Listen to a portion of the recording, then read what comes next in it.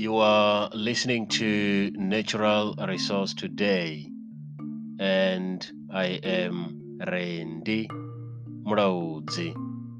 It is Friday, the 1st of October 2021. A new study published in the journal Nature sheds light on how mercury enters the ocean.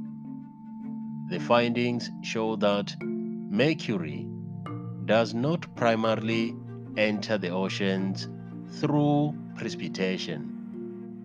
Researchers argue that gas exchanges are equally important.